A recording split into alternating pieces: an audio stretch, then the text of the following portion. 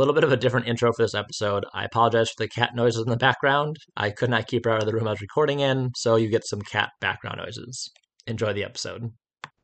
Welcome to 1000 Ways Green, the show where we give busy people like you easy ways to help save the planet for our future generations, and of course, try to save you money along the way. But this week we'll be having two firsts on the show, one sad and inevitable, and another one with tremendous potential. We'll also be continuing the theme of energy that Dan started 2 weeks ago. On to this week's three things. Well, kind of. I'm going to try something a little different this week. Let me know what you think. I'm going to tell you a story of two twin brothers, Max and Jax. Both boys got pretty good grades, graduated high school together, but weren't always the best of friends, so decided to go to out-of-state school for college. One went east, the other west. 4 years later, both young men had grown up a bit and realized they missed their brother and decided to move back to their hometown.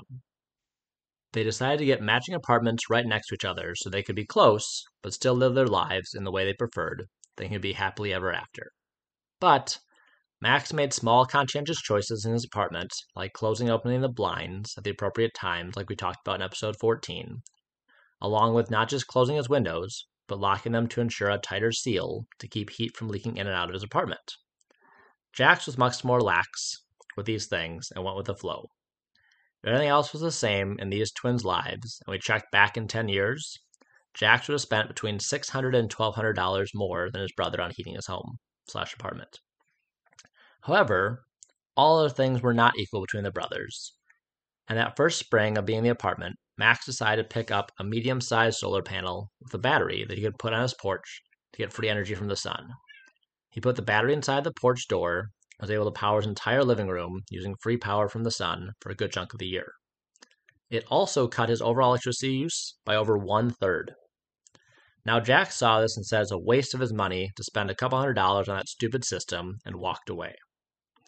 But if we're to check back in 2 to 4 years, Max would have earned back all that money in savings. After 10 years, he'd have saved about $1,600 on electricity costs.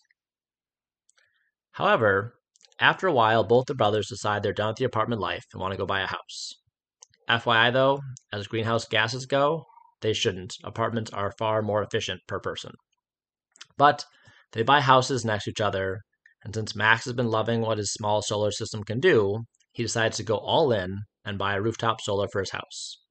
He's been saving up and paid them off up front, therefore saving money on interest on a loan.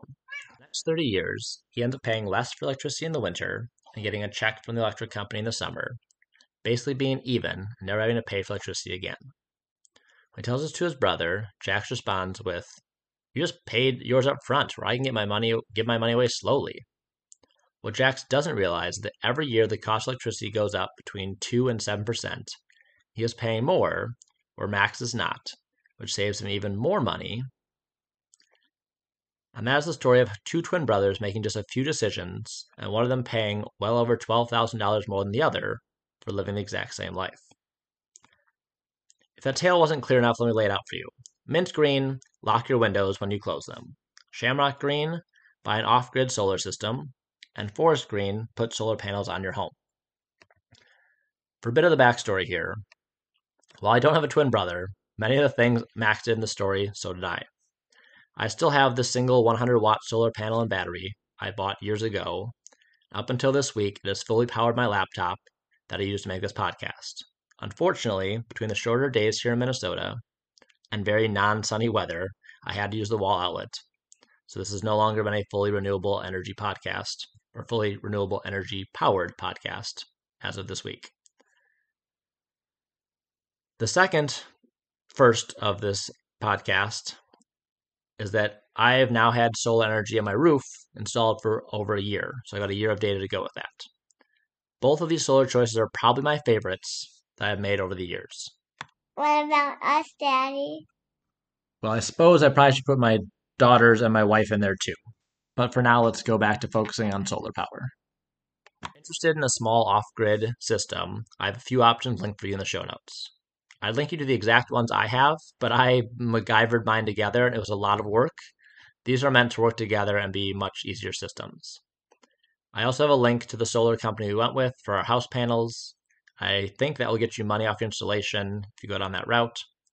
If you'd like to look more into how our costs have changed, I have linked to our electricity bills for the last 12 or 24 months before the solar panels and after they're put on. Sneak peek, one of the months this summer we received a check for over $184. Thank you for listening and trying to help us out. I really appreciate you. As a reminder, I've created a sustainable gift list that I ask you to look at for gifts for you and for your loved ones before you go off to buy other non-sustainable options this year. You can find the list on any of our pages at 1000waysgreen.com. As always, be green and be seen.